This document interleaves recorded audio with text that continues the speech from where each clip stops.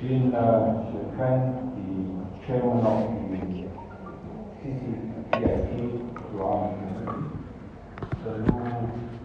Alvin, Deputy Secretary General of the Midrand Municipal People's Government, Mr.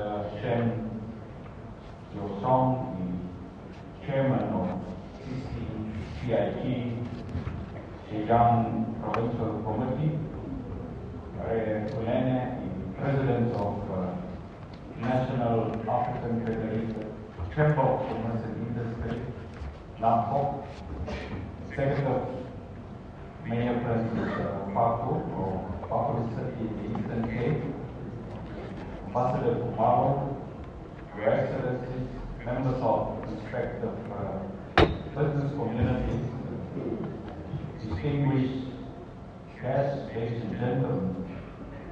The South African cabinet has developed strategies that effectively counterbalance volatility with vision, uncertainty with understanding, complexity with clarity, and ambiguity with agility.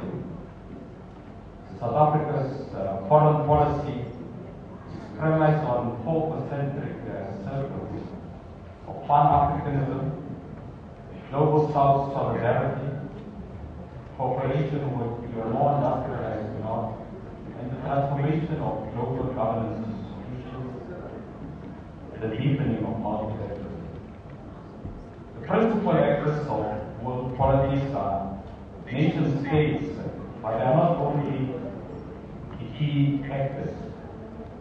The international system consists of non-state actors, that is, international organizations and private actors. And therefore, ladies and gentlemen, non-state actors, in particular, organized business formations, has a pivotal role to play to complement economic diplomacy as we seek to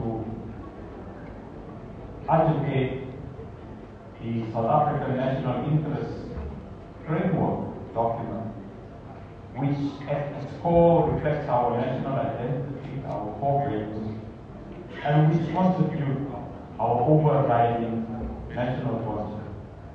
Therefore, ladies and gentlemen, the South African National Interest Framework document is reconcilable with our national ethos and demand that South African business act accordingly. People-to-people relations and the political relations between the People's Republic of China, the PRC, and South Africa predates democratic South Africa, ladies and gentlemen, going back to as far as the Bandung Conference in 1955, collaboration with the liberation movement, the ANC, the EAC, amongst others. Formal relations between the PRC and South Africa was established 25 years back in January 1998 after South Africa severed diplomatic ties with Taiwan in December 1997. And therefore, ladies and gentlemen, if you do business with the PRC, you should follow the government's firm policy on one China policy. That is key and critical. Anything, ladies and gentlemen, to the contrary, will be the antithesis to our national interest in your ordinary conduct.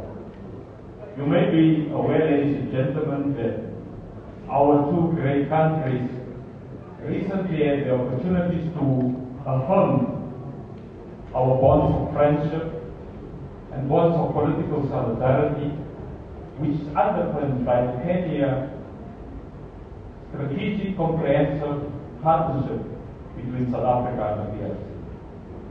Our countries' bilateral structural relations are managed through the Binational Commission at the Deputy President level, the Joint Working Group, and the People's Mechanism of Exchange, including the strategic dialogue, all at the level of deputy ministers.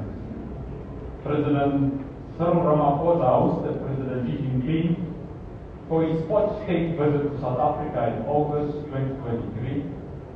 And this, ladies and gentlemen, follows successful engagements between the two leaders in 2022, wherein they reiterated their joint commitment towards strengthening the strategic partnership between our two countries and to continue to working with emphasis to fortify both bilateral and multilateral cooperation.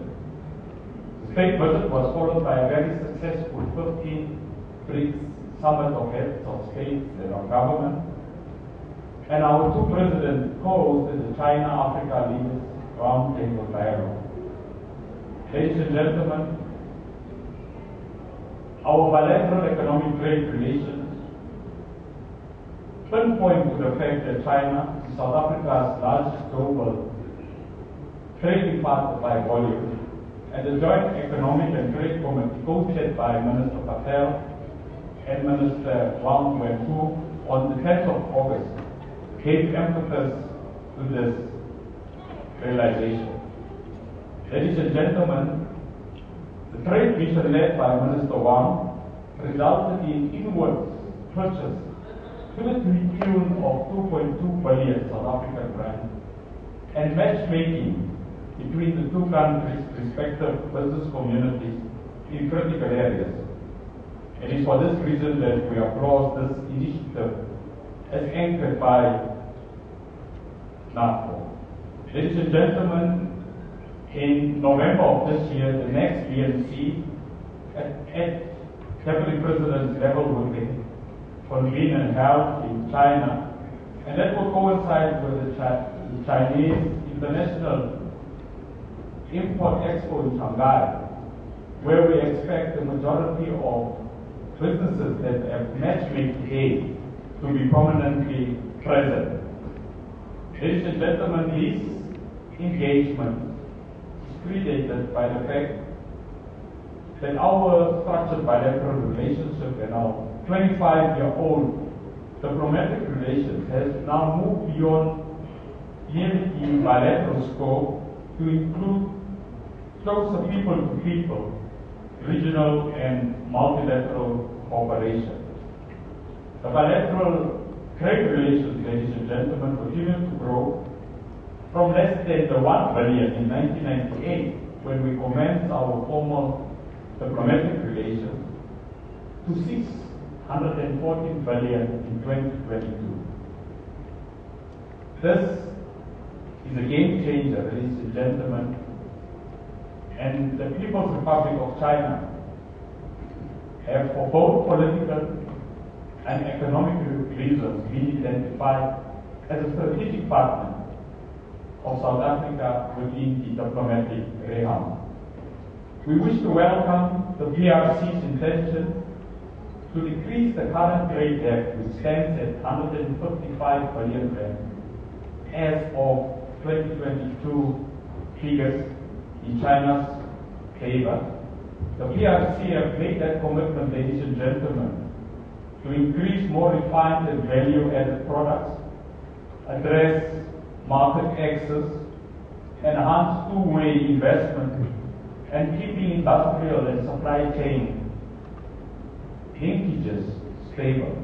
Furthermore, South Africa encourages ongoing technical exchanges to finalize outstanding market access requests, including the possible concurrent processing of such requests.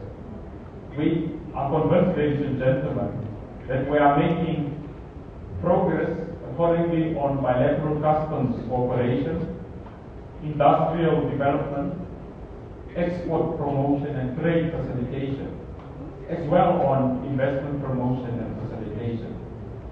In this regard, the South African government puts forward to working with Chinese business community, the South African business community, and the People's Republic of China to reach the target, ladies and gentlemen, of $100 billion worth of exports from South Africa to the People's Republic of China over the next 3 years.